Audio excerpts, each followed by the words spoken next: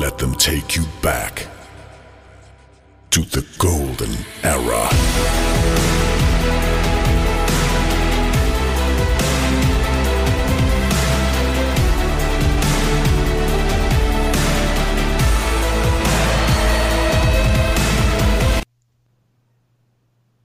Jake? Is he there? Jake! Oh, God. What now?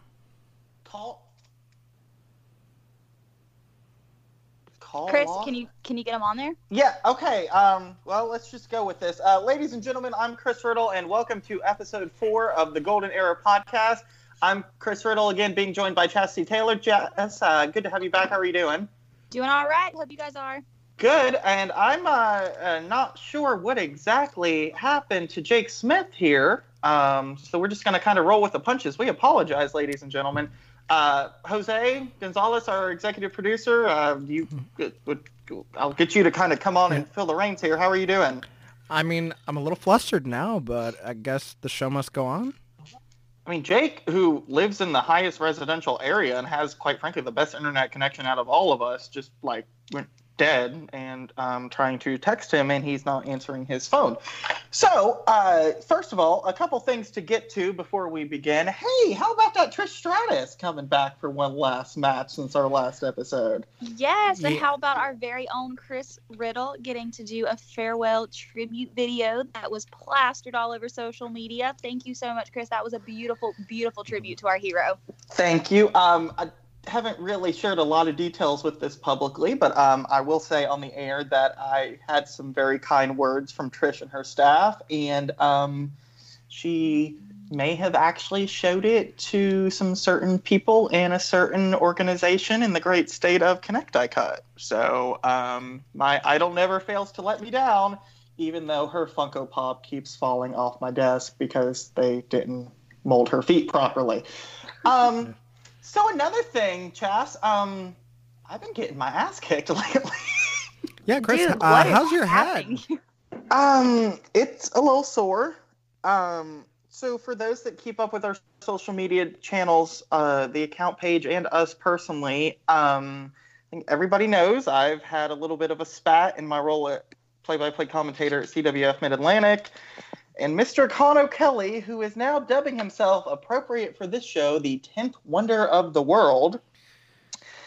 Last week at the Johnny Weaver Cup Finals, decided to challenge me to an arm wrestling contest, and it ended up taking place on the main show because, quite frankly, I called his ass out, and I was kicking his ass until he decided to get his heavy, Donnie Dollars, involved, who then kicked me in the head, and let's just say the next couple days at the doctor has not been fun after that. Bless your heart. Well, we're glad you're okay. Everything you guys have been doing over there looks great. And you know, we're all of us here and elsewhere are just a phone call away if you ever need us. Oh, yeah, absolutely. Anytime. I mean, Chastity Taylor's never afraid to put a boot in somebody's ass, as we've heard. I didn't say that. Yes. So let's get to another ass, Molly Holly's title reign. Speaking of ass. Well, I mean, I'm not trying to make fun. That was the storyline.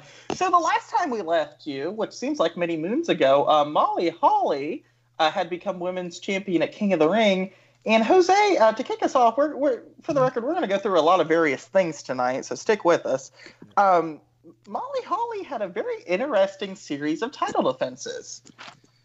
Yeah, she did. I mean, I know originally it was back when the women's title was able to appear on both brands before they kind of did away with that in 2003. And I distinctly remember one future Hall of Famer, Tori Wilson, having a photo shoot on the beach and being interrupted by Molly Holly. I believe this was one of Tori's only shots at the women's championship. I think Molly did her due diligence. She had some more matches with Trish. Something I remember off the top of my head, Nydia, we talked about that angle at Jamie Noble kind of beginning last episode. Nydia actually had a crack at the women's championship, and Molly had to cheat to beat her. So that was very fun. Molly was such a good heel. Like, she never gets... I really hope she may be one of the next ones inducted into the Hall of Fame, because I really think she doesn't get enough credit for her heel work.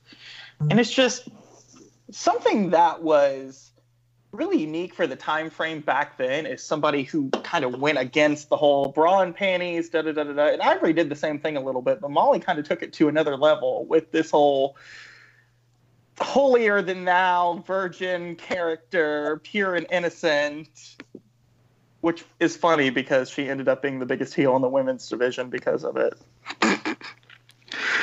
Chas, just from a former worker standpoint, what's kind of your thoughts on Molly and her work around this time frame? I think going back and watching it, similar to what I said in episode 2 about Jazz, you can see who the ring vet was in every segment she's in.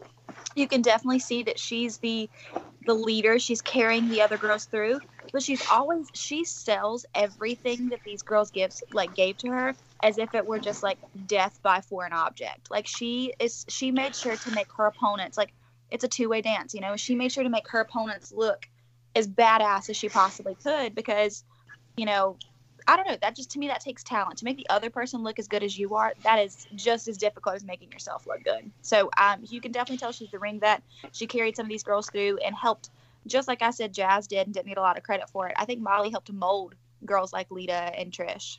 And even Trish during this time frame, you know, she's getting so much better, but she's still kind of a rookie as far as in-ring experience goes. And like you said, putting her with a Jazz or Molly kind of showcases her rising talents that much more, because like you said, quite frankly, they just make her look better and better. I know Molly even had some matches with Stacy in like 2004 where Stacy just looked like a total worker because of it. And Stacy was not known for her in-ring work, quite frankly. Right. So, yeah, if you haven't checked it out, please go back and watch the match between Molly and Nydia. It's on an episode of SmackDown. I want to say it is the SmackDown before SummerSlam 2002, which did not have a women's title match. But yeah, very interesting. Nydia getting a title shot that early on. I remember, did you guys ever watch Tough Enough at all? I mean, I remember like fragments of it when I was younger. It was before I really actually got into wrestling, but I remember like seeing it like here and there. So I always knew of it, just never really paid too much attention to it. Jess, that was kind of before you started watching full-time, right? Yeah. I said that's before you were kind of watching it full-time, watching the product full-time, right? Yeah, I actually have gone back and watched a lot of the Tough Enoughs this summer, though. That's been kind of a summer project for John and I. But I have seen a lot of Nydia's like earlier work on there, and it's crazy to me because I had no idea when I was watching her live back then that she came from there. So that was really cool for me to go back and see. It's really crazy to me that the first winners, Maven especially, but Nydia as well, were put on TV so quickly, because you would never see something like that where they would be put on the main roster so quickly today. Right. So Nydia, she was kind of off for a few months, but I know Maven especially was in that feud with The Undertaker like maybe 2 months after he won Tough Enough. And I mean, that was his first training. So very interesting to me, but I thought she did really good, and I really enjoyed the whole deal with Jamie Noble. Yeah, I think Nydia's entire SmackDown run just seems like so underrated, just because of how much her and Jamie like had like amazing chemistry, like especially with how she would always try to interfere with the Cruiserweight division too, because it kind of made it feel like she has some other significance, even though SmackDown Divas didn't really have anything to contend for. She still felt almost like kind of how Maria Kanellis gets involved with the Cruiserweights on 205 Live. Kind of reminds me. I'm sorry, the first ever pregnant champion, Maria Kanellis. You know, the only woman to hold titles in what, Ring of Honor, Impact, and WWE? Besides me, I'm the other woman to hold titles in all three of those companies. What? You know, I didn't see that on the blog. Yeah, well, it was unaired. It'll be on the next WWE unreleased DVD. Moving on. So this was around the time, you know, we're just into the draft, but WWE decides to go a little crazy with moving people with no rhyme or reason whatsoever. Sound familiar? I have no idea what you're talking about. Stacy Keibler, who I believe we talked about previously, was in the role as Mr. McMahon's personal assistant, is drafted by Eric Bischoff for Raw. And then Ivory also quietly goes to SmackDown from Raw. Now, we actually never really, besides the one Velocity match with Linda Miles, where Jackie Gata, wrestling expert, turns on her, we never really saw Ivory on SmackDown any, which interests me because Ivory said at a panel a couple years ago that on house shows she was kind of doing stuff with Tori and Stacy. So I'm surprised we didn't see her as the heel with them on TV. And Chas, going back to what you said about kind of the in-ring generals, like a Molly or a Jazz, Ivory still kind of in that same vein. I think she would have worked really well with the Blontourage, kind of helping move Tori and Stacy along. I agree. However, I think that era of wrestling really needed your two different visuals in the ring. So it wasn't just a baby face and a heel. They wanted like blonde hair, blue-eyed, big boobs, like beauty, the sex appeal baby face. And then I think they wanted the dark hair, dark eyes, tan skin, more sultry heel. Right. So I think Molly, I don't ever, when I think of Molly personally, my personal opinion here, I don't ever like relate to her as like some kind of sex symbol. She to me was like, she was strong and she was just a force to be reckoned with.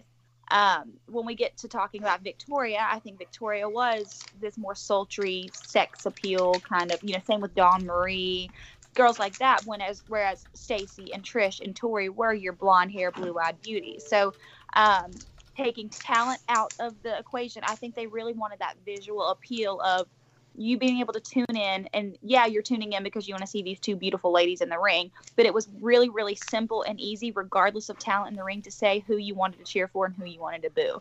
And I think Ivory doesn't, you don't look at her and necessarily say, okay, it's one or the other. Personal opinion here. True.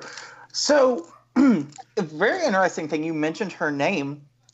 Dawn Marie makes her WWE debut, of course, infamous for her role in ECW as Dawn Marie Bitch. That's BYTCH for the record. Makes her debut as Mr. McMahon's assistant right around the time that Stephanie departs. To me, Dawn, and I've talked about this with my best friend, Dawn is criminally underrated for some of her work. Not only her character work, but she could actually, we were watching a lot of her stuff with the Tori stuff and everything, which we'll touch briefly on at the end, but we also will have a whole episode devoted to that in coming months, or focused around that, I should say. Dawn, especially towards the end, she was doing like corner enziguris and stuff like that, and she never really got credit for her in-ring work. I would have loved to see her on Raw against Trish or against Lita or something like that. This girl never got used to her full potential. But if you think about it, was this the time she was traveling with guys like Lance Storm, or no? Am I in a different decade? So that would have been around ECW. So that would have been late 90s. Okay, so even with that, think about who she traveled with prior to this. Like, she was kind of destined to be talented. Yeah. We must be talking about Stacy Keibler. Oh my God! Oh my God! Wait, did Comcast finally get their heads out of their ass? I don't know. Jake, what happened? I don't know. I mean, I thought I was on my internet connection back from the Diva Dirt days, and everything just went to shit. So, But we're trying to stream Love Around Tidal instead of just Apple Music. Well, I don't know. I'm trying to download my 18 digital copies. You get a copy every time you buy a piece of merchandise from her store. So, did you go to Target and get the edition there as well? I bought all four. Yeah. Okay. Yeah, so do we know where it lands on the Billboard 200 quite yet? I know it's getting there. It's got to be one. So, well, I'm so excited because a few months ago, I got a email that said, like, from the Taylor Swift store, because I shop there a lot, and it was like, for $5. I'm shocked. For $5, you can get a signed copy of Me. So this was like just when like Me was the only song out. So of course, and it was only like 100 copies. I got one of them, but they upgraded it to be the Lover album. So I'm getting a signed copy of Lover. I got a notification it shipped today. So very excited about that. Jake Smith joining us, of course, known from his appearances on Total Bella's Good Morning America, your local Wawa. What else am I missing? Let's see, outside of Evolution and the concession stand. Maria's Playboy signing. Until security broke it up. What? Let's see. I don't know. So you have no clue what happened to your? I've never seen it's so strange. I don't know what the hell is going on. I'm gonna have to yell at my husband. I hope he paid the internet bill. So I don't know what just went on. I guess Doug's sleeping in Monkey's bed. What was really weird was, I know this is totally away from the show rundown, but like what was really weird is like yourself, like when I was trying to iMessage you, it didn't even say delivered. Like it just didn't. It was like it was everything. Like it was like somebody took it down. It was the weirdest thing. That's so weird. I don't know. Anyways, we were just talking about Dawn Marie's debut and how she's like criminally underrated. Oh my God! Yeah, beyond underrated. All right, so where in Dawn Marie's lifetime are we talking right now? Well, we were just talking about. Oh my! Before the baby. Oh my! Anyway, that's another episode. So Dawn Marie, I think we're talking circa fall 2002, right? I almost late summer. We're talking about her debuting as Mr. McMahon's assistant after Stacey gets drafted to Raw. Oh yeah. So her debuting as the assistant, dressing how like I dress for work, very low cleavage and stuff. But yeah, no, I loved Dawn Marie during this time. First of all, I mean, of course, this would be the thing I bring up. I loved her because her photo shoots in the magazine were the most revealing. So she had probably my favorite accessory of all time, butterfly nipple clamps. And they were like, one time, so I used to draw like all of the wrestlers, and I had like a book of like all of the drawings, and like I'd take it to go out to eat. Like, wait, I was like 13 at this time, so that's weird. But anyway, so I would like take it to go out to eat, and I was drawing a what's it called, like Dawn Marie, and the waitress was like, I hate when they put pictures of me in the magazine and like the butterfly nipples. I was like, what? But anyway, so yeah, she came in hot. She had that ECW, background behind her. Well, you know what? And sorry to cut you off, but that was the point Chas was just making. Was I was talking about how she actually ended up being really good in ring by the end of her career. But Chas made a good point with her traveling with like the likes of Lance Storm and everything like that in ECW. She was kind of destined to be pretty good in the ring. I think she surprised a lot of people for sure. Like, I don't even know if it was their intent to make her a wrestler when they brought her in. Because that was like kind of like a weird time. But she ended up being great. She was kind of their like, honestly, their like go-to girl. She was like SmackDown Mickey James or Jacqueline, to be honest. Like she was like the reliable SmackDown heel. Right, exactly. And she killed it every time she went out there. And, she was always a go-getter. And she killed every storyline they gave her, every promo they gave her, every outfit they gave her. So, she was just, like, amazing. No, and it's funny that you mentioned that, too, Jay, because I just felt like she was such a perfect foil for any sort of babyface you could have thrown at her. And I know it's not this episode, but her stuff with Tori Wilson is probably some of the best things you can remember from that era on SmackDown or on Raw. Oh, yeah. Her stuff with Tori was honestly just... It was in a league of their own. I think, honestly, like, not only did Tori impress in the ring and with these storylines, but, like, Dawn did most of the carrying, to be honest. Like, it takes a great heel, and she really was, like, she was the bitch you wanted to hate. Like, I'm sorry, like, anyone who's gonna, like, rail your friend's dad or something? Like, no. Into the grave. Sounds like some bullshit Conor Kelly would pull. What is... Ooh, oh my. Yeah. So... What, Raka Khan Kelly? What? Excuse me, some BS. So we'll talk about Dawn and Tori more towards the end of the show, and we will talk more about them in coming episodes. Don't worry about that. But now, we must switch focus to my favorite wrestling angle of all time. Lillian Garcia and her feud with Howard Frankel. Oh my God, iconic. Mm-hmm. And the only women's segment of SummerSlam 2002, which is a shitty pay-per-view. Stop saying it's good, people. It's actually... You know what? I'm glad I'm not the only one that thought that. I hate SummerSlam 2002, and everyone's always like, oh, it was the best SummerSlam of all It's just because Wonky Eye won an Elimination Chamber. Shut up, Marks. Wow. I know you and John do a lot of pay-per-view rewatching. Have you two come across that one yet? Yeah, we actually watched it right before SummerSlam.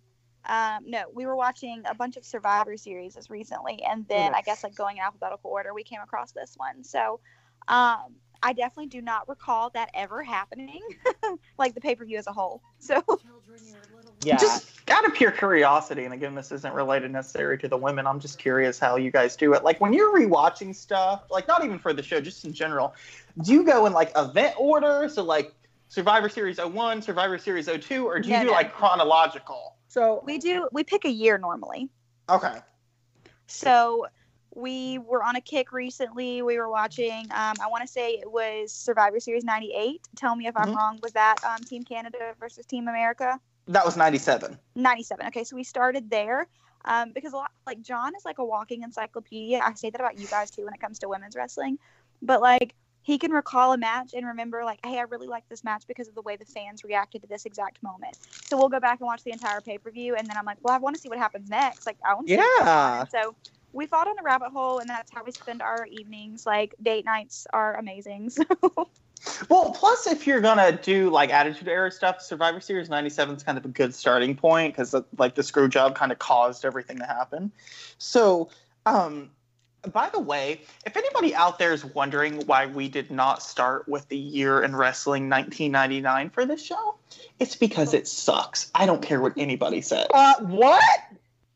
Oh God. Besides China. Okay, so 1999 was, we are going to have, just for that comment, we are going to have a bonus episode at some point of just the entire year of 1999, which is honestly basically just about China anyway, so it's one of my favorite years. Besides China. Yes, okay, so it's basically going to be like if they only knew.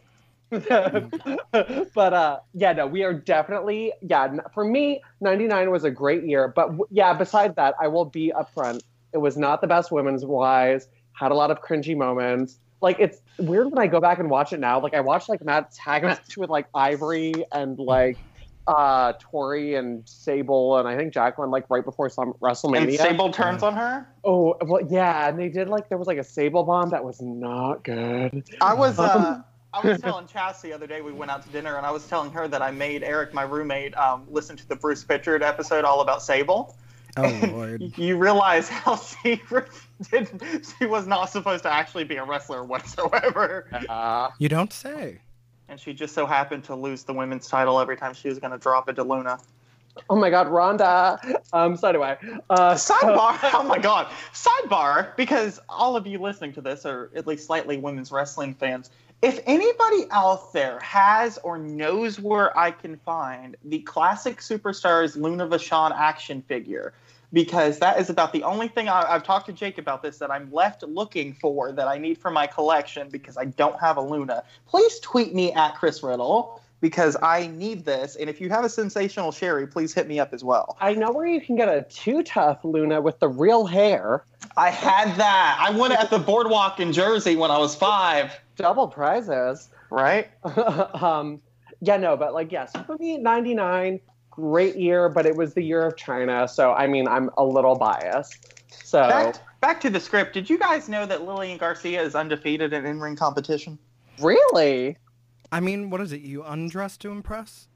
To be fair, though, are we counting all competition? Because she did not win the bikini contest that Viscera basically disqualified her from when he carried her out of the ring. Is that the one that Victoria ended up turning heel? Yes. Yeah, and broke Christy Hemi's back? Yes. Yep. So, I don't even remember how this started. After the draft, Lillian and Howard were both on Raw. Howard was announcing, I think he was announcing Heat and then pay-per-views. And he wanted to announce Raw, and he kept being like a chauvinist pig towards Lillian. He was bitching about, like, only having to work, like, the 1 hour show and getting the payday from the pay-per-views. What a prick! He ended up sounding a lot like Ivory there. Suddenly, I just got a craving for a salad. Anyways, so this ends in the first and hopefully ever tuxedo versus evening gown match. Where it's a 5-star classic, ladies and gentlemen.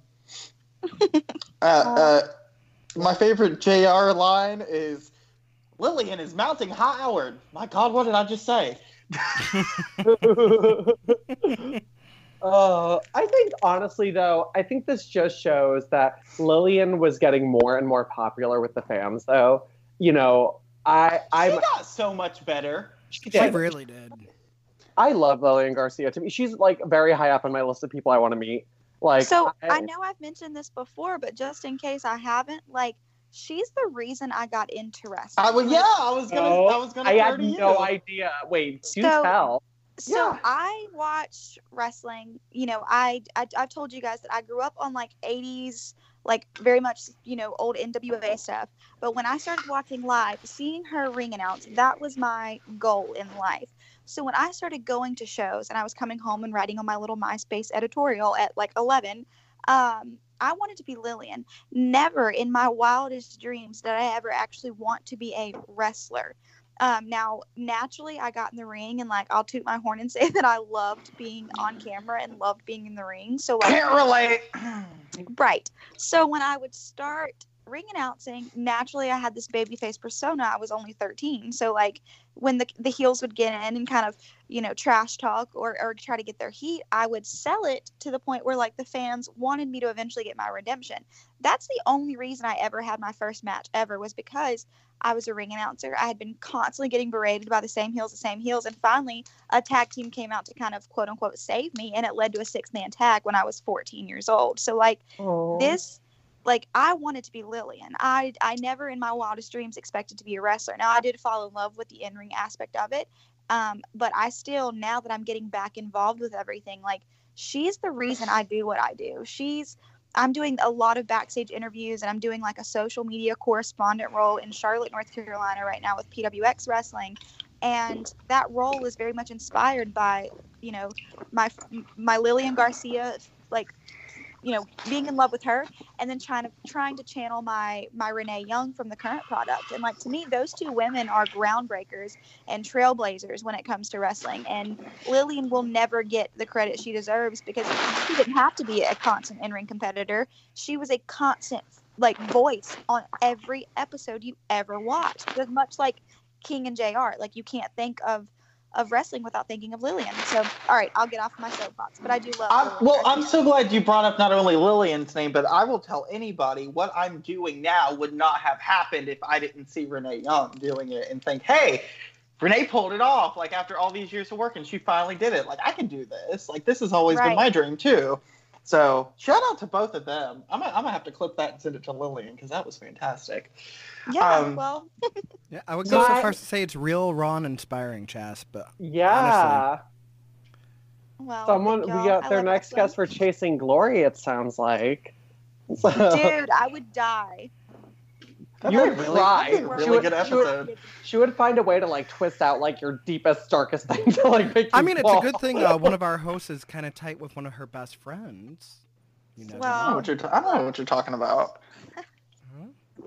Who knows? Maybe it'll be time to rock and roll soon. You never know. Damn it, that was going to be my line, actually. If the damn Funko Pop keeps falling, it ain't going to be time for anything. Oh my God. Lillian is victorious over Howard after Trish Stratus and Jackie Gata turn on him because he says something about 3 blonde broads. And JR goes, there's a lot of blondes in the ring, Howard. Oh, what would Chris Riddle be in his life if it wasn't for Jim Ross and Renee Young? Anyways, moving on. You know, somebody's not the lady to mess with, guys. I ain't the lady to mess with. Go. Sidebar, before we get into it, do we prefer the slow version or the fast version? The slow version. Thank you. This is why I love all of you. Who likes the fast version? That's like saying you like the fast version of Candace's theme over the slow one. Hold on. I do like this fast version of Candace's theme. Ew, I quit. I like me slowing down the fast version of Candace's theme after her last match. That was forever. Jake, if you didn't quit a project with me after a 30-character Royal Rumble, you're not going to quit a project with me after Candace Michelle's fame. Oh my God, no! The slow one is so much better because it's got like the sluttier lyrics and stuff like that. I'll make a beg like a dog. I don't like the this spasming, like,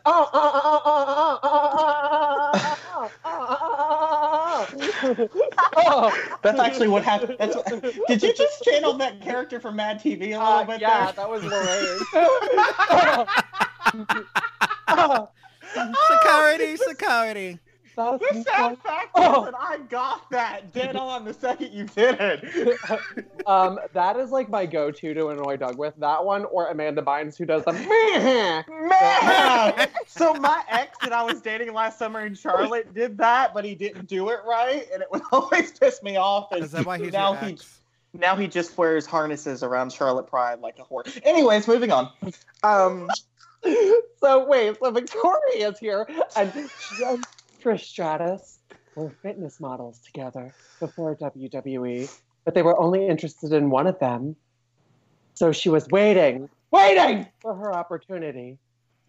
So Lisa Marie Varon, better known as Victoria, had been in developmental for years at this point. We had seen her take on a little bit of a storyline on the main roster as one of the Godfather's hosts. But not the one that won the hardcore title. Not Bobcat, but no, one of the Godfathers. Shortly after this, though, when the Godfather turned into the Good Father and joined Right to Censor, the host protested.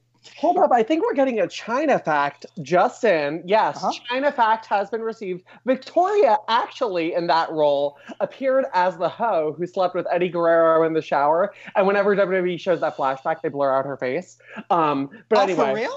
Yeah, they do. Yeah, they blur out her face because they don't want them to be like, oh, that's Victoria was a hoe before like a champ.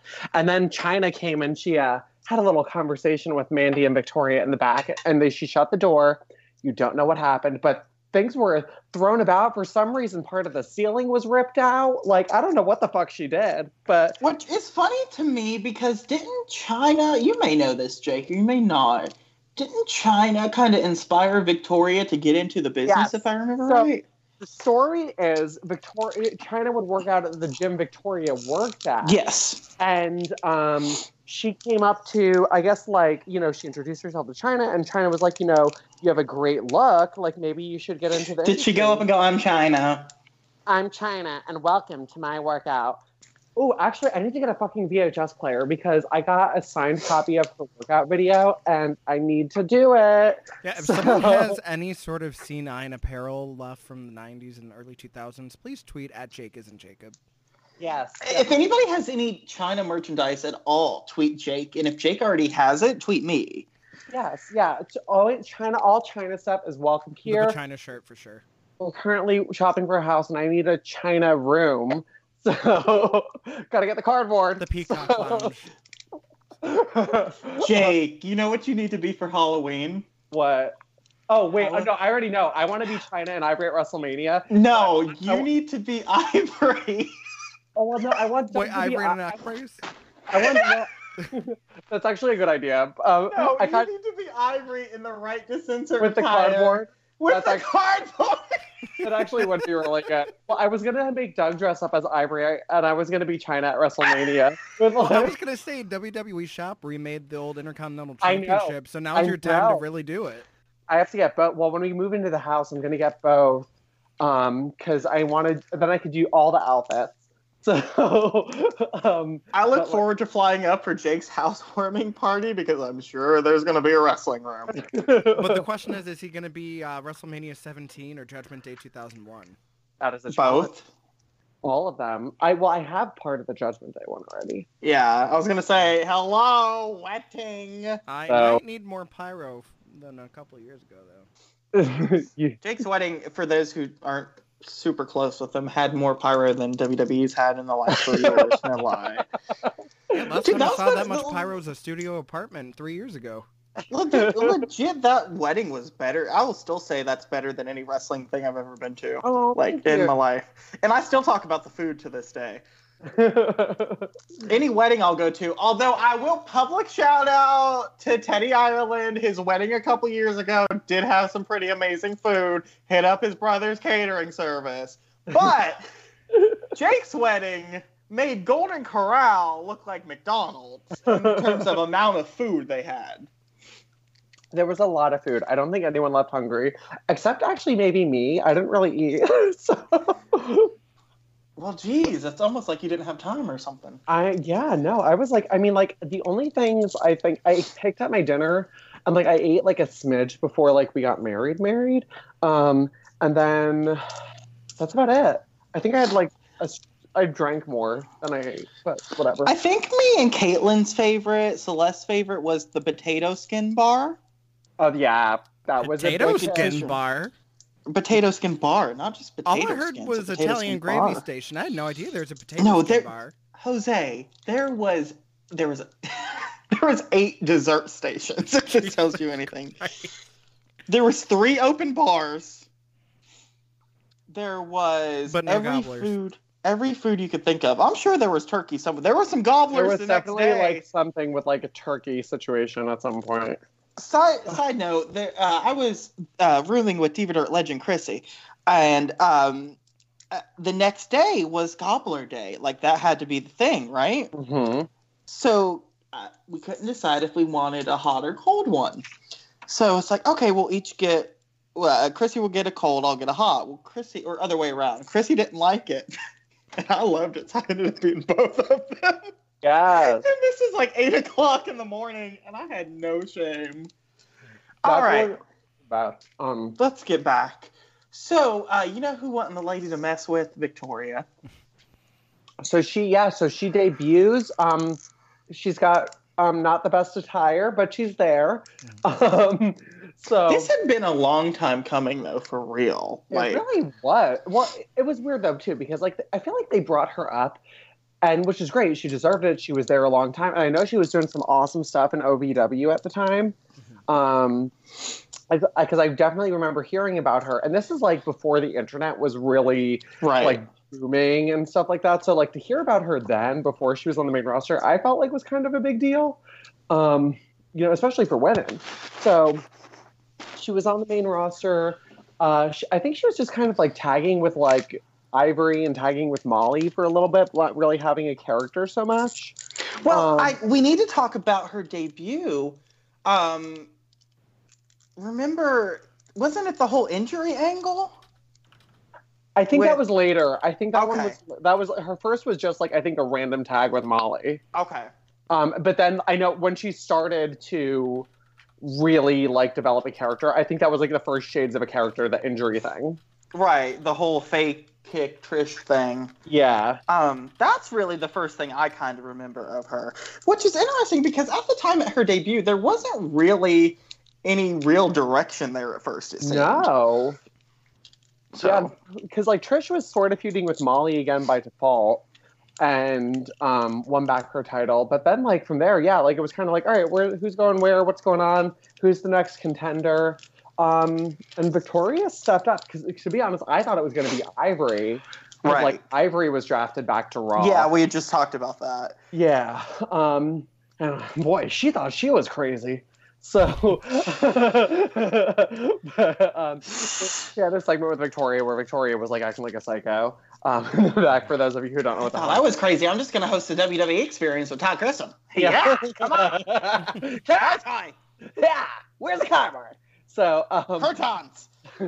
But anyway, so she's like, you know, Victoria's starting to like show these sides of real aggression, and just like, you know, it comes out in an interview that like they're like, why do you hate Trish Stratus so much?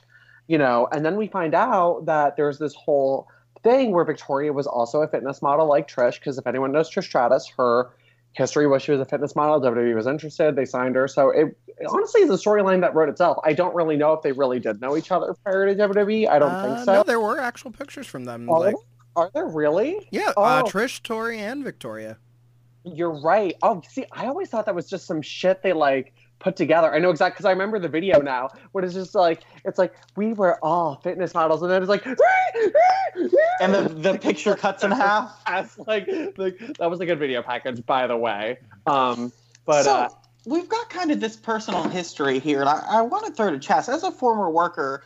What, like, when you've got in ring and out of ring, if you've got that storyline or even in real life, that personal history, does that kind of help out your in-ring chemistry, you think? 100%. So I wrestled Tessa Blanchard 19 6 times. million times. Seriously. Like 19 times in one summer. traveling together, eating together, rooming together. I mean, we literally spent every waking second together. And for the record, I was there after the very first one. You were. And contrary to like what I'm sure people would assume, we don't get in the car and like think like, okay, what are we going to do tonight in our match? It's not that. But you learn so much about that person, and you learn, you know, the way they interact and the way that they react and the way that they just create this art in the ring, that when you're in there with them, not that our first 19 matches were ever worth going back into watching, so please don't. But like, I think the vast majority of them are actually for the record. No, from what I've seen, they're good. They actually yeah. are good. Not to toot Chastity's horn, but toot motherfucking toot. Well, I just think she and I were so close personally outside of the ring that it made everything we did in the ring mean something, because we were not just trying to prove it to ourselves, we were proving it to one another and every single person on the internet or in the crowd who was doubting her ability because she was second generation, and like they were putting these huge burdens on her shoulder, and then I felt like I was following in the shadows or the footsteps of her. So like, we had so much pressure on us, but more than anything, we wanted the other person to succeed. Like, we just wanted to make sure that like we were in it together, and I think that personal relationship really helped. So Victoria and Trish knowing one another made for really, really great matches because there was such a personal sense of like comfort when they were in the ring together, and I loved that. And not only that, but I think in a way there was probably a chip on both girls' shoulder. Trish is new. She's kind of the it girl. She's supposed to be the top baby face. You know, she's just gotten the title back, which we'll talk about in a second. But Victoria as well, we talked about all the time she spent. And Trish, for anybody that's ever talked to her, all she wanted to do was wrestle. All she wanted to do was prove everybody wrong. All she wanted to do was get better. She'll tell you that to this day. Victoria as well, she spent so much time in developmental and saw all these girls come in and just kind of pass her by. You know, there had to be a chip on her shoulder as well when she came in. All right, they finally given me my chance. I'm going to take everything I can to make something of it. Right. She definitely had to have come in, you know, with an attitude like, you know, this, I've got to make the most of my opportunity. Because she was really, honestly, I felt like, given what the role she was given her first run, you know, making the most out of that, she came out with a lot of personality all the time. Granted, she wasn't wrestling then, but, you know, she was amped to be there. But yeah, it must have been frustrating because she was in developmental, I want to say about 2 years after that. She was even in UPW before they originally signed her to OVW. And that was she was John in Memphis too. Wow. Yeah. Because I went back and yes, I Jerry Lawler with a burning passion, whatever, but I actually will go back and watch Memphis tapes, and I'll tell you my what. connection's not working again. And Chas can kind of understand this, and Chas will understand what I mean by this. It is trashy Southern wrestling at its finest. Yeah. Because the angles, yes, you understand. We were raised in the same area. You know what I mean by this. Memphis, if anybody ever gets bored, and everybody's sitting here probably going, Chris Riddle watches Memphis stuff. Yes, go watch you some Memphis wrestling and Power Pro BS. And that is the catty stuff that I love. Wait, but because Chris, important question. Which is the guiltier pleasure? Memphis wrestling or old WCW Circa 2000? WCW Circa 2000, and Chas can relate to this one with John as well. It's like kind of like exposure therapy. Like, and me and Eric will do this. We don't really want to watch it. And once you put it on, you're kind of just so enthralled by how horrible it is. What? It was so good. I don't know. Because it's so bad. See, no, I loved like that. To be fair though, but like, look at the women's roster, like in like 2000s. Like, I mean, like, or just like the women they had signed, rather. Like all of like the ones like I would really love, like Tori, Stacey, Medeja, who is Major Guns, Paisley. Sidebar. There's gonna have to be a day where we do bonus episode on WCW, right? Yeah. Like that has to happen. Yeah, I just want to talk about these skanks. Freaking skanks. Oh my God! What is the Nitro girl? Who is that? Or AC Jazz? or what the fuck is her name? AC Jazz, I think, right? Oh, yeah. Or AC Moore? No, it's AC Jazz. AC Moore. That may be the worst promo Even in that wrestling. said, what the hell? That may be the worst promo in wrestling history until CWF decided to give Chris Riddle a microphone. I don't know. I love. Someone was posting that on Twitter a while ago, and it was my It had to favorite be one. I Liver would Leave. watch it all the way through, whenever it showed It up. was probably Live or Leave. It was Let's Live or be Leave. real. Yeah. It was Live or Leave. Gangs, friggin' gangs. Another one of my favorite accounts right now, real quick. Foxy Thought is really funny. Also, Yes. I really like Foxy Thought. Yes. Shout out to them. I know they're listening. Yeah. Taryn, please, like, Live or Leave, you don't know how much that me and Jake just quote you on a daily basis. Like, literally just send your tweets. Like, Yeah, I don't you think I've and been in the Git, group chat without a Live or Leave tweet since, 2018? like, we have two things. We have a Gail Kim tweet of the week and a Live or Leave tweet of the week. And sometimes it turns into a trivia game. And sometimes it turns into a trivia game. Is this a Gail Kim tweet or a Taryn tweet? You can never tell. So let's go away from Victoria for a second and back to Molly. Trish faces Molly in a rematch for the women's title at Unforgiven 2002. What I remember about this one is the really cool finish out of it. Trish had we talked about it previously. It was almost like Trish was being punished due to this. From what we've heard, and I don't know if this is true, there was some sort of situation where she didn't want to kiss Tori Wilson, and she lost the title shortly afterwards. But Molly? okay, hold on. I want to chime in. Go ahead. Her reasoning behind this, I love. Like, I love reading her speaking about this. She said that she was willing to do so much, and like she would definitely like sexualize herself when she felt it was going to further her character. But she said that she did not understand why kissing Tori Wilson would further her character. She said, "I will do it if you can tell me why it makes sense," and that no one in that room could tell her where they would go from there. And she said, "Then I'm not going to do that." Which I completely agree with. To me, hearing that I probably heard that like later in life, but I remember growing up also, and this is a like kind of a segue here, but I remember growing up reading either in the magazines or maybe on the dirt sheets back when I used to read them online, like with my little dial-up internet, that Stacy Keibler refused a boob job. I remember reading that. Oh, I remember reading that too. I remember reading that too. And yeah. I loved that about her. It made me love her so much more because I, like, another sidebar, I grew up with a single dad. He's the reason I got into wrestling. Like, he got me, watching. Shout out to the legend Dean Taylor. Yes, amen. So, my dad was a single dad, rode a Harley, like, complete and utter badass. We used to have all the WWE women's Playboys, like, on the back of our toilet bowl. And, like, I never looked at these women as, like, sexual beings. Like, to me, they were the most beautiful, strong, gorgeous. Exactly. Yes. Powerhouses, right? So, like, as a little girl, I did not look at them and think, like, oh, my God, they're naked. I looked at them as, like, look at their bodies. They're these beautiful, hard-hitting, crazy talented women. So then to read that Stacy Keibler refused a boob job made me love her because I was like, I'm not going to get a boob job when I get to WWE.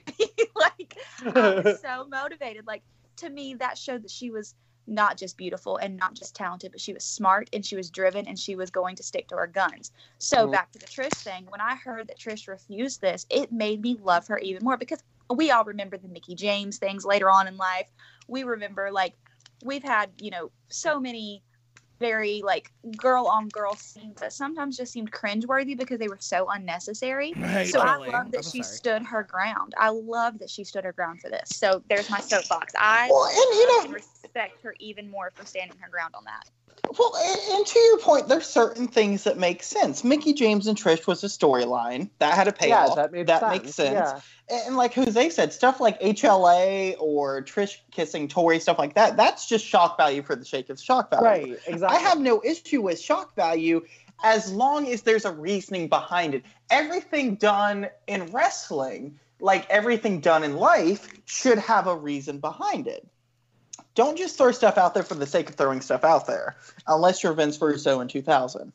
But anyways, so Trish wins back the women's title from Molly. This was a very good match from what I remember. Two of the hardest workers out there at the time. So Trish is now a 3-time women's champion. What I remember most fondly about this is that really cool counter out of the Bulldog. Yes. Yeah. Yeah. And that was the finish. So Yeah, that wheelbarrow was- Molly and Trish pulled that off. I remember one of Trish's first singles matches in 2001 with Molly. She pulled that off, and Molly sold that like death. Do you guys feel like, though, I remember feeling like this when I was younger, too, that this match kind of came out of nowhere to me, and that Molly kind of dropped the title abruptly? Like, because it just felt like a lot of her reign was wasted doing really nothing.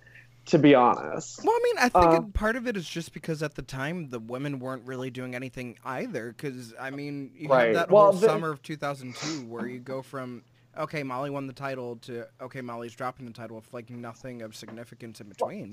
I think I was just disappointed though too, because at that time the title was still in her brand. Well, I think like in September it stopped being in her brand, but it was in her brand for a while. So like she had like 1 or 2 matches with Tori, but like a legitimate program with a pay-per-view match, I think could have happened.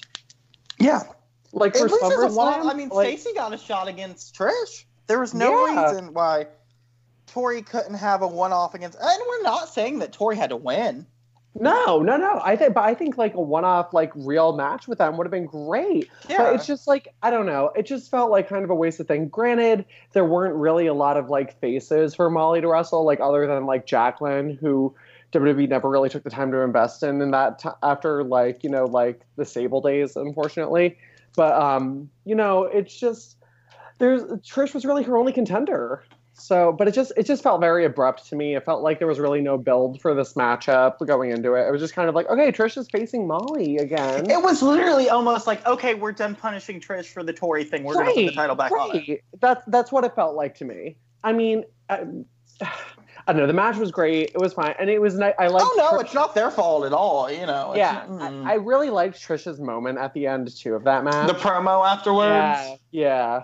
Like I thought that was really great, and I know WWE's getting a lot of mileage about it because I still see it in promos all the time. I mean, let's not act like Chris Riddle is innocent of not using it all the time either. But anyway, so it's just like it was a feel good moment. It came out of nowhere, but I think it also. It was a way of like Trish's punishment is over because like even that promo too was like a way to be like I'm back on top, like like sort of. But not only that, like okay, so while we were just talking, I pulled it up and kind of flashed. It's like an 8.5-minute segment if you look it up online. Which actually, for the time frame, is a lot of time for them. Yeah, it's about 2.5 minutes longer than anything else we've really addressed and talked about in the last 4 episodes. But so I watched the finish. I loved that it was like a wheelbarrow into the Bulldog. That was such a, like, to me, more agile than even for Trish, who was super, super flexible, always doing like the super agile and flexible things. To me, that showed the strength of Molly. Holy moly, to be able to like completely hold up another human's weight. She's a power lifter, right? Right. Like, I think so. Yeah, I forgot about that. Good point, Jake. So that was impressive. But then going back and looking at the promo just now, I didn't have the sound on, so I just watched. The emotion in her eyes, it was far more than just acting. So that was her truly feeling like her punishment was over. Like, I've worked my butt off to be here. I deserve this, and here I am. I'm going to prove to you that I can be more. To me, I think this was like a turning moment where she decided I can be more than a sex symbol. She realized that, like she stood her ground. She didn't kiss Tori. She took her punishment, and now she's ready to like whoop ass and take names. Yeah, well, that's one thing I think we can all really respect about Trish too. Is like she's definitely someone who came into this business not knowing a thing, and really wanted to really get every part of it, really become this business, and she did. Can I tell you who I think when you say all of that? Who I think of in today's era? Who's that? Okay, I'm gonna see if you guys can guess or who your opinion would be. Who do you think is essentially like a performance center seed, was planted there and grown there, completely came in from a no wrestling background and has turned in or has the potential to turn into an absolute star? I will go on record and say they're already on the main roster. See, with no prior indie experience? Yes. I have 2 that come to my mind. I want to see, because, there's the obvious one and there's the not-so-obvious one, but I have glimpses of, like, bright things in the future for the not-so-obvious. To be honest, okay, so I know, my first thought is someone, but, like, I know they don't have the best attitude about things, from what I hear, but I'm going to say... Allegedly. No friends anyway, so my guess, I'm trying to think who's on like both shows right now. I don't know if everyone's going to agree with me. I think Sonya has a lot of that in her. I think she seems like kind of someone who's like on board to like learn new things. I think Alexa shows a lot of shades of it also. See, Alexa seems like an obvious one, but I was actually going to say Liv Morgan. Or Lacey Evans. Oh, Okay, Lacey. none of you God, have Lacey. said who I was thinking. Oh, of. really? I mean- okay. Yeah. Okay. Do you consider Charlotte to be just homegrown from the Performance Center, or is her wrestling pedigree? See, that's who I I do was not, gonna because I say, saw but I her- don't know. I don't, because I saw her working in the High Spots ring in Charlotte, North Carolina, and therefore, to me, she did not take her first bump at the Yeah. Ooh. guys. Well, She's on the main truthfully- roster now. Okay, y'all are still guessing. Yeah, Mhm. I'm still going. I'm Yeah, fascinated by I want to this. do like a few more guesses. It doesn't matter what I brand love they these are things. on, does it? No, Well, I mean, does it matter for anyone? true story. What is a brand? Wild What is card. Yeah. What is brand? What is next? Okay, so okay, well, obviously, you know who my pick's gonna be now too. They're not really on the main roster, but the Bellas. You said no. high spots because I'm thinking because it's a current. Jeez. God. No. He was saying that Charlotte trained at High Spots, so it doesn't count. Yeah, that is fair. I Gosh. truly think the Bellas like wanted to invest in this business. They what- took their time with it, and I don't think they expected to want to love it, but like their second run especially, I think they really wanted to learn the ins and outs of it.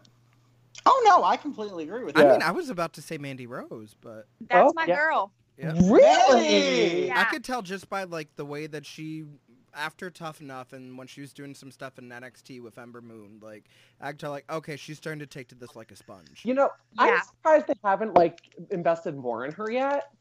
I think right now they're still working on her look. I think she is okay. So my theory on her, I watched that Tough Enough season religiously. I was living in my college apartment. All of my roommates would watch it with me because it was reality TV and it was easy to suck in, even a non-wrestling fan. It And was they got a very season. invested. They got very invested. On a personal level, I loved Sarah Lee. I would be tweeted 100 times a week that I looked like her or that we were twins. Oh, because her shit. middle name. We my get it God. all the time. So Ladies and actually- gentlemen, Chas, you're one of my best friends, but we found the one Sarah Lee fan out there. Yep. Really, guys, I loved her, and so I'll Oh, tell you that I she met was her at New Year's, this past New Year's, and when I was going in to meet her, like, or walking into the room, I was thinking, like, God, she's not gonna know who I am. Like, we've been tagged together, we're tweeted together, but we've never actually met.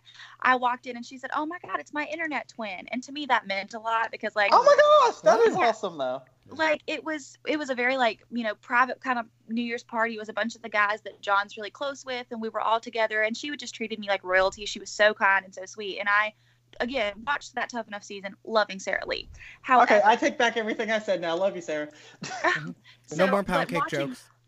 Watching that season though, Mandy Rose to me was the superstar.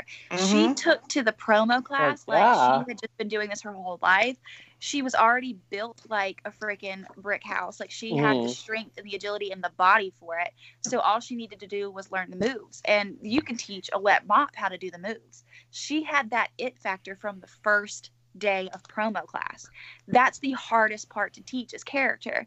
So give her a couple of years. To me, okay, here's my theory on her, y'all. She could be Randy Orton in two different ways. She could either be the Randy Orton of Evolution, where he is destined for greatness and somehow falls flat, or she could be the Randy Orton that's always so close to being in a main event picture, or even is in the main event picture multiple times, but is never just going to be the top girl of the company because she is in a class of crazy talented women. But she has the Right. power to move mountains in this industry. She has the look, the attitude, the sex appeal, and the raw talent that is undeniable. So she is absolutely today's version of Trish. I agree. I think Alexa is fantastic. I think Charlotte is destined to be, she's a Hall of Famer already in everyone's eyes. I think Carmella is another girl. Oh yeah. Yes. Carmella's so underrated. Carmella is 100% one of those girls that when we talk now about the golden era, we talk about Trish and Lita, and we talk about Jazz and Victoria, and we're talking about Molly. Like 20 years from now, we're going to talk about Carmella and Alexa Bliss and Becky Lynch and Charlotte Flair, and Mandy Rose is going to be one of those names we talk about. I firmly believe it. And I feel like Mandy and Carmella are going to be the names that we sit here and go, you know what? They never got enough credit, but they were so good. Yeah. I feel like Carmella will probably be, but I really hope we get to see a lot out of Mandy. To be honest, I feel like whenever they break her and Sonya up, that's when we're going to get to see you know, like her on her own, like the whole time. Like I'm excited for like the inevitable like feud between those two, which is going to be coming sooner honestly, than later. I think they have more potential on their own. I agree. Oh, I really do. It's gonna honestly, well, because like with Sonya being on Total Divas this season, you know WWE is gonna cash in on that and milk like the LGBT thing for all they can. And you know, Sonya's gonna be her own girl. She's gonna split from Mandy, and Mandy's gonna be the heel bitch and like really dominate. I really just hope we're getting a Mandy title run like eventually. I'd love to see it. I think she'd be so good as a champ. So, but you know what? Before that happens, I think, and I said this when the women's tag titles were introduced, they were my pick to win it. Like, more so than Billy and Peyton. Because Billy and Peyton, they were a very natural tag team. They're best friends. They started together. Like, I get it. But my pick for the women's titles were Sonya and Mandy. And I still think that they're owed one. And then I want that to be the feud. I want to see those two break up and feud more than I want to see Peyton and Billy. Because I think when Peyton and Billy feud, one of them's going to get left in the dust, whereas the other one's going to shine. Mm-hmm. But I think in Sonya and Mandy, you're going to see two stars. Absolutely. I'm excited for it. I just hope, you know, like they're not overshadowed. Like, honestly, it kind of bothers me that, like, for this upcoming pay-per-view, it looks like the women's title matches are both, like, 4 horsewomen matches. Mm-hmm. Like, because I'm just kind of like, it always bothers me when, like, they act like they're, like, the only women who are really doing anything to, like, move this revolution along. So it's frustrating. So I'm hoping, you know, that changes eventually. I know we have to deal with that for a little longer, but whatever. So anyway, back to... You know who Trish Stratus had to deal with? Victoria's Secret. Victoria. So Victoria is all pissy. Trish is champ again. Also, did it ever bother you guys? This is an unrealistic thing for me. This is a stupid thing, rather, for me to complain about. Why was the cardboard cutout of Trish, like, micro size that Victoria always beat up? Like, why was it not a full body size Trish Stratus? I think it was one of those mini standees that they had at the top. Why? Loosen up the purse strings. Like, my God. But anyway, so... Victoria really started to go crazy during this time. Her segments just got better and better each week, and you could see. I love because she really didn't have a defined character when she first debuted. No, and like the thing is just like so they sort of did the crazy fan thing. Like, well, Victoria wasn't really a fan, but like there's been different variations of the crazy character before, you know.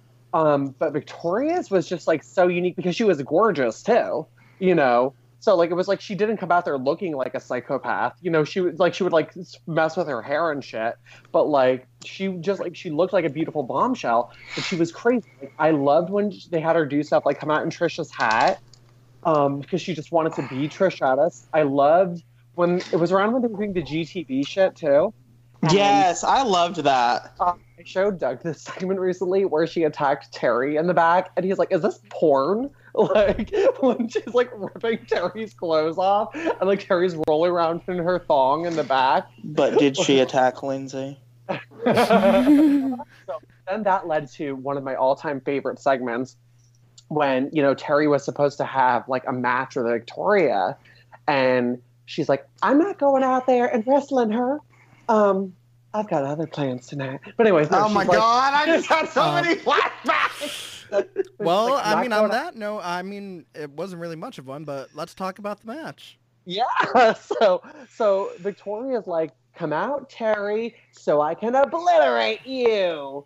I think she actually said something like that. No, like, I thought it was like something like, and your little puppies too. Oh, no, that's when she got in the ring. So then Terry comes out, and she's like, Terry, you have such pretty little eyes and pretty little puppies, just like Trish Stratus. And she just like starts beating her. Terry sells an incredible bump like on the ramp. Terry Reynolds could sell like death. Terry was like, she was like the original Maria Kanellis, because for lack of a better person. But like, you know, like it's just like, you know, like she was an announcer. She wasn't a wrestler, but you wanted to get behind her and cheer for her. Like I remember she got like the upper hand in that fight for like a second, and everyone was going crazy for her. Like, I can remember her doing crossbodies. You may say she's not a wrestler, but she's undefeated at WrestleMania. Terry had a match at WrestleMania? The cat fight. Oh You're right. Oh my god, duh. The only singles match on that card. Ugh, another shit pay-per-view. Oh, Hey, besides China China's won her match. and she had a wardrobe malfunction. If you see her ass, you can kiss it too. With the sleeper drop. So anyway, but yeah, so Terry, Victoria, they have this great segment. It really beefs up the feud. Trish comes out as Victoria is grabbing a ladder to beat up Terry Moore, and Trish, boom, hits the other end of the ladder. Such a good spot. Nails Victoria in the face. They had a segment a few weeks earlier where Victoria hit Trish with a chair. Like, just the segments, the brutality these two were starting to show, which is like something really we hadn't seen, because we've seen hardcore matches before, but they were like, oh, here's an iron, like, you know, like they didn't really do anything but except like hit each other with broomsticks. Yeah. This was violent for the women. Well, we also have to remember that chair shot, Trish literally took it unprotected straight to the head. Yeah, and it was the wrong side of the chair on top of that. So I mean, Chastity, you've been in all right, the ring many years Chastity before. Taylor, we need to know what goes into any sort of kind of weapon spot, especially something as dangerous and unprotected as a chair shot to the head. Do you guys know who you're talking to? Does it look like I ever took a weapon shot? But I'm sure you've been. No. I know your boyfriend. Girl, it's probably something. I know your boyfriend has, because I've been present for them. So I remember not even Tessa. It was actually Casey Carlisle and I. What an underrated queen, for the record. Absolutely. She and I had an extremely fun, short-lived. It was a year long, but like the shows were like quarterly. So for the entire year of, I believe, 2017. So it's about as often as we do this podcast. It feels like it. We had a feud going on down in Wilmington for promotion, and the big blow-off was going to be a last woman standing match. And unfortunately, a lot of North Carolina drama came out at the time, and the show was canceled, and we've never gotten that match, and we won't ever. But we were prepping. Not in that promotion. Yeah, we were prepping and preparing for this last woman standing match, and it was at a bar show. And I remember telling my dad, like, Dad, I really want to make this as good as we can. Like, I want to take a pile driver on the bar. Like, I want a chair shot. I want, I was like ready to go all out. I was going to get color. Like, I was ready to do this.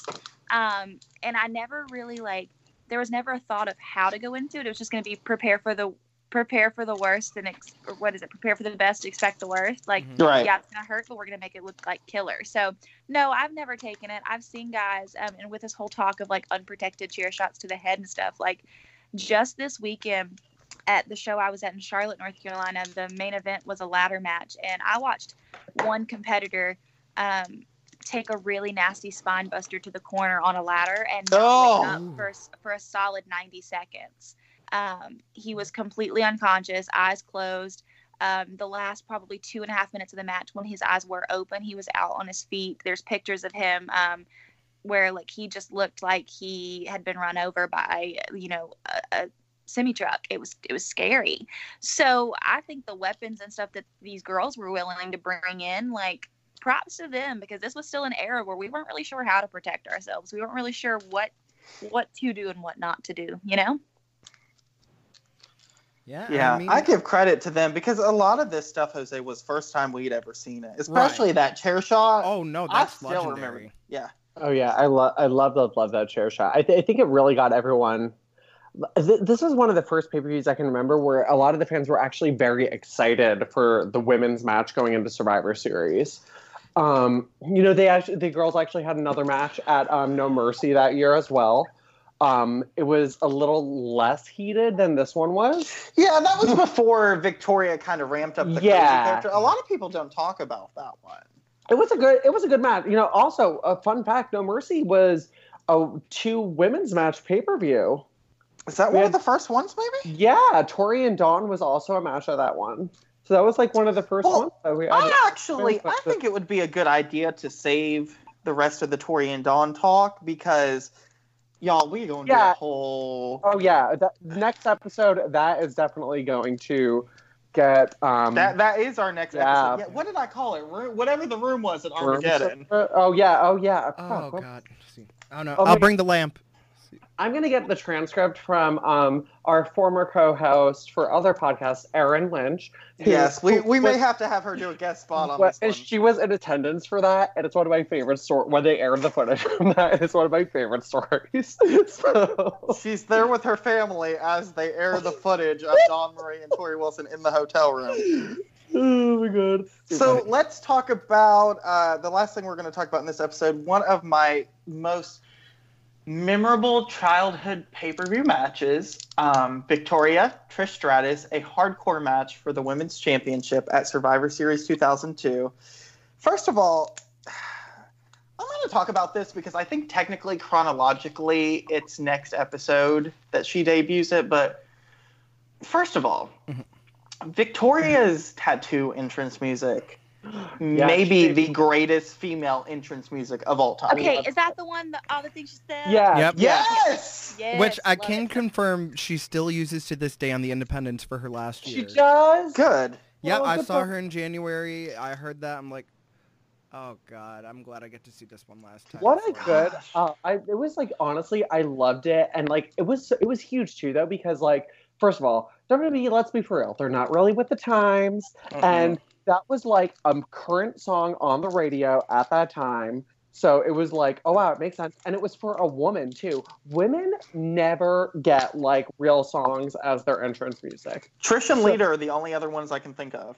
No, Yeah, I mean, like there Stacy was, like, had like that WWE rip-off of ZZ Top. Yeah, but here's the thing though, those were all produced for WWE. Right. True. Like this was like a song like not made for WWE that they like went out and sought out and were like, hi, we have someone we want to use this with. And also, first of all, Tattoo CD is really good. 200 kilometers or whatever in the wrong direction. It's a good CD. Fucking buy it. Even though they're trash human beings. Are they? Are I they mean, let's shitty? be honest. Wait, are they Yeah. shit people? Apparently, they dislike the LGBT community or something. I heard something. I have to verify it, so I don't want to throw it out there. I but, remember yeah. that when they performed at the VMAs or whatever, and they had all the girls rip off their skirts, and like they were all wearing skanky panties, and Ashton There Kutcher. was something. I have to verify it, so I don't want to say too much, but there was something there. I'm gonna have to research this. Everyone, please submit all of your stories about Tattoo together against the universe, please. Yes, So, they did lose their minds. but anyway, I see what you did there, Jose. That was very good. but it was a great theme. She debuted it, at Armageddon, and it was sad because her first entrance with it sucked. But because they just had her like run out while Jacqueline and Trish were already fighting. The thing I remember about that is they did a whole feature on it on Heat before the pay-per-view. Oh, really? Oh. Yeah. It was so. I remember like it because it was in December, and I remember like going to my aunt's house for Christmas Eve, and it being the only song, like some shitty version I downloaded off of like WinRAR or whatever, like LimeWire. like yeah, whatever, like Huzzah. Winamp.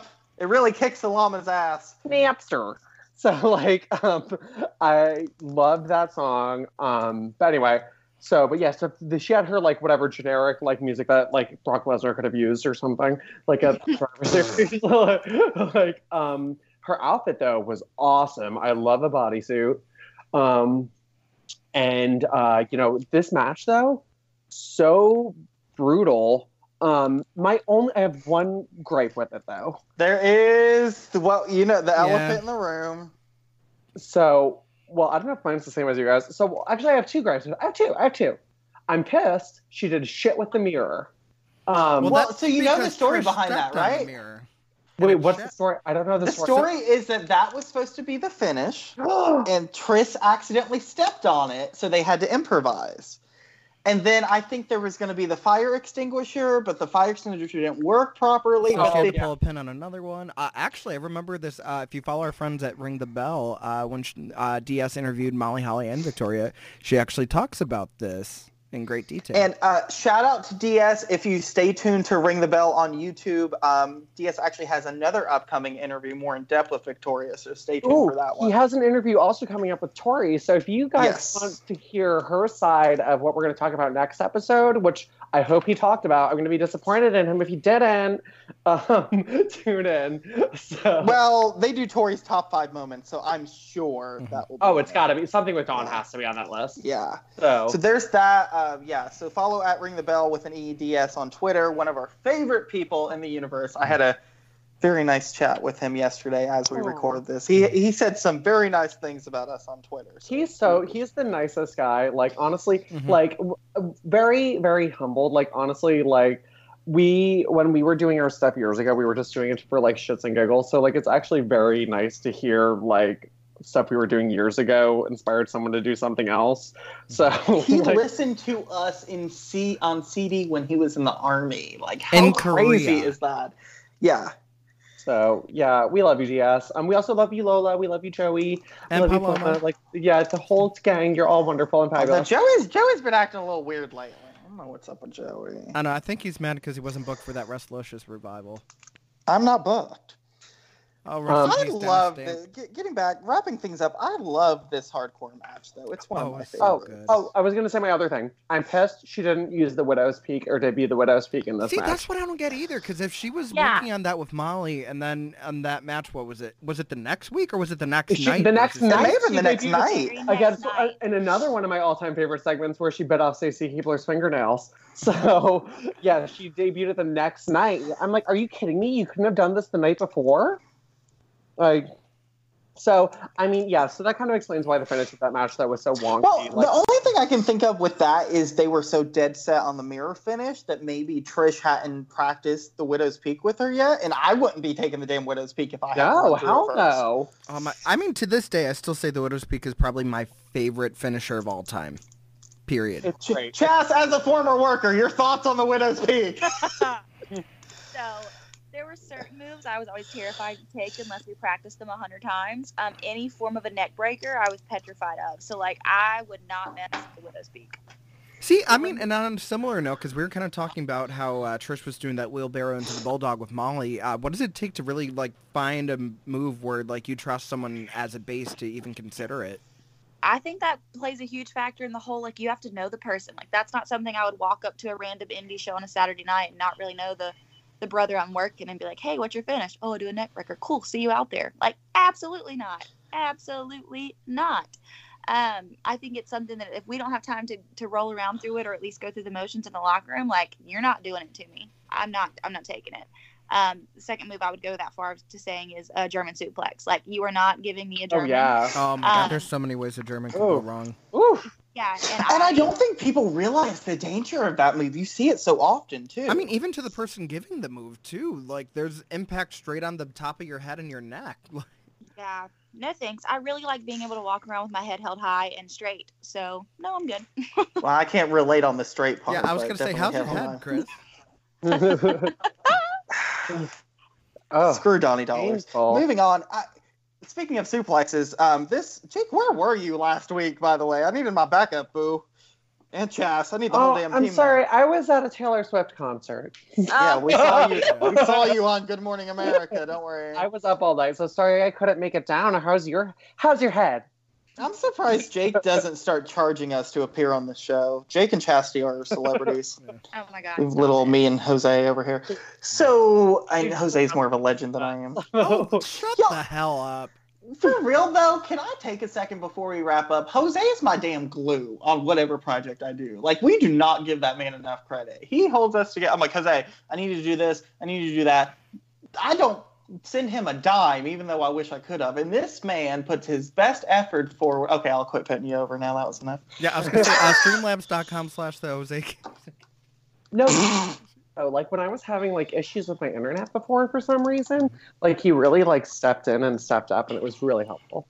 Just like last week or last show when you guys filmed and I couldn't make it, Jose, you are seriously the glue of this production. We may have to. I think we'll have to talk, but I think we may have to have Mr. Jose on each episode with us from now on. I think I so too. love He's that. become a staple. I loved it. Yeah, to be honest, yeah, like I would love for you to get more credit too, because like you really do a lot of the work while like the rest of us just like bitch and like talk over each other. So appreciate it, guys. You know I'm always here for you. So Victoria's the women's champion. Huge congrats to her. I think that about wraps us up for the month. When we come back next show, we'll be talking exclusively about Tori Wilson and Dawn Marie, as well as some other things. I know there's a triple threat match at Armageddon. I'll be wearing my butterfly nipple clamps in honor of it. Hello. Hello, excuse What's happening? me. What the hell? Is this the golden? Is this the Golden Era podcast? Is that No, this is Patrick. This is Con O'Kelly. How the hell, you guys? Ma'am, this is a Wendy's. what the hell are you? How? Well, where's Jose? You got to get up pretty early to beat my team. See, we here at BitDon, we have the most skilled computer geeks, okay? This guy, he hacked you guys' system with his hands tied behind his back.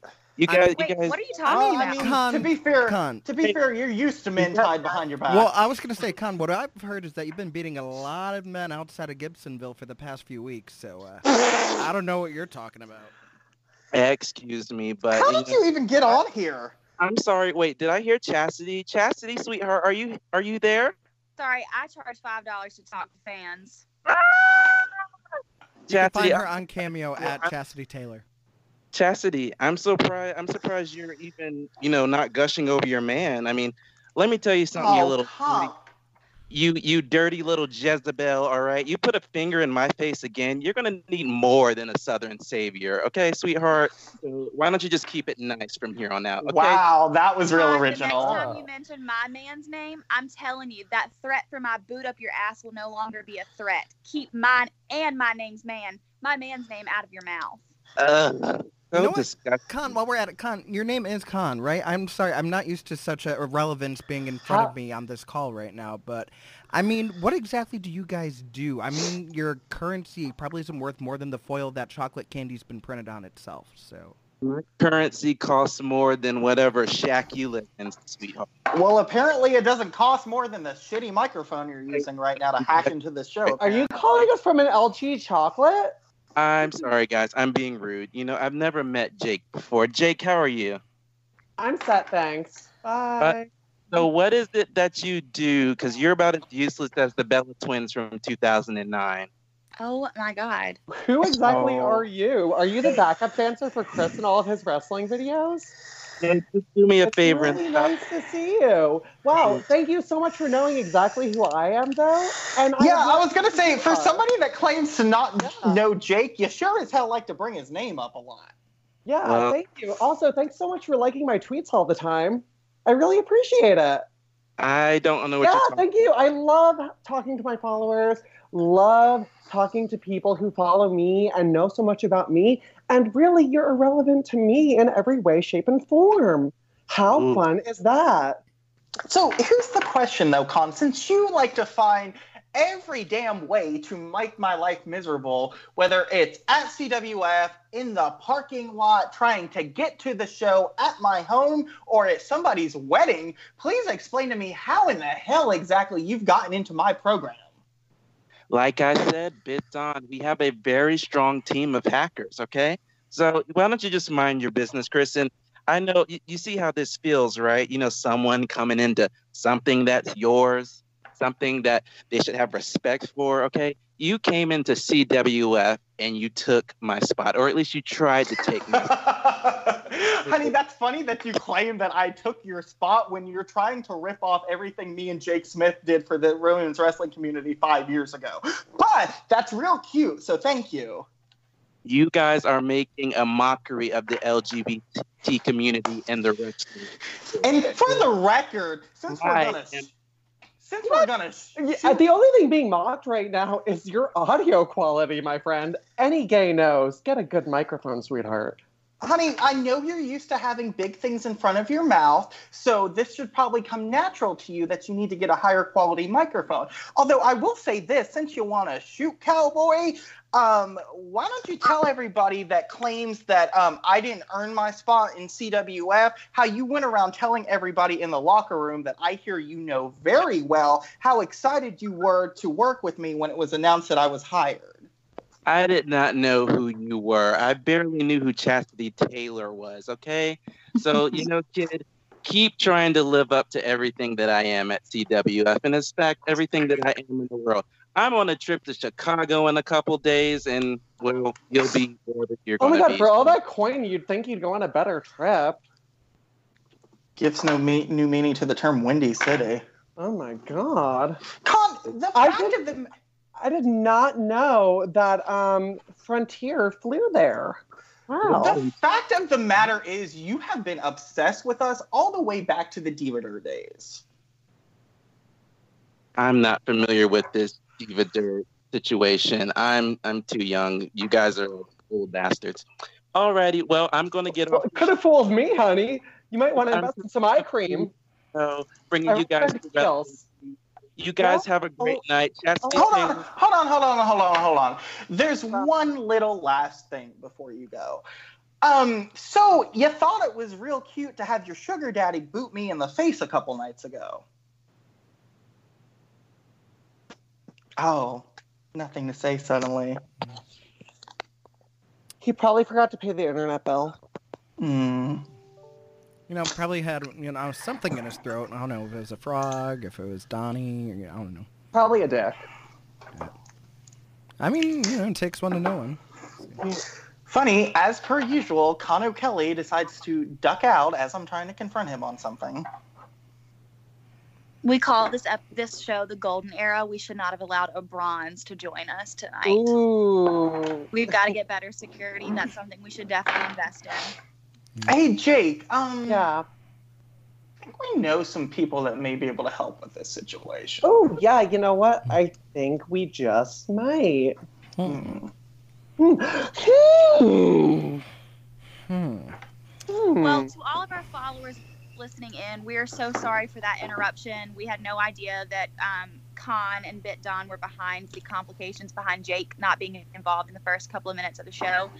We hope you enjoyed this episode. Chris, what do we have for next episode? We are focusing on the ongoing saga of Dawn Marie Bitch and Tori Wilson, Esquire. And the first death of Al Wilson. Oh. Well, something tells me this drama between Chris Riddle and Kano Kelly is far from over, and he's now officially brought all of us into it. So, a little sidebar, I'm sure that will not be over. Please follow us all on social media to see how that unfolds. For our listeners, you can keep a very keen eye on twitch.tv/CWF Mid-Atlantic. I hear there's going to be some payback. You can keep an eye on everything by keeping an ear on me kicking Kano Kelly's ass one of these days. What's the Chastity Taylor line? I do not get in a ring, but I will put a boot in somebody's ass. Oops. All right. For Jake Smith, for Jose Gonzalez, for Chastity Taylor, for Kano Kelly. Ugh. No, not for him. No. You can follow us on Golden Era _pod, Chastity Taylor at Chastity Taylor with 2 R's, at the Jose Can You See, letters U and letter C, and at Jake Isn't Jacob, and make sure you follow him because everybody else on the internet is. And I'm Chris Riddle at Chris Riddle on Twitter. Good night, and screw you, Kano Kelly.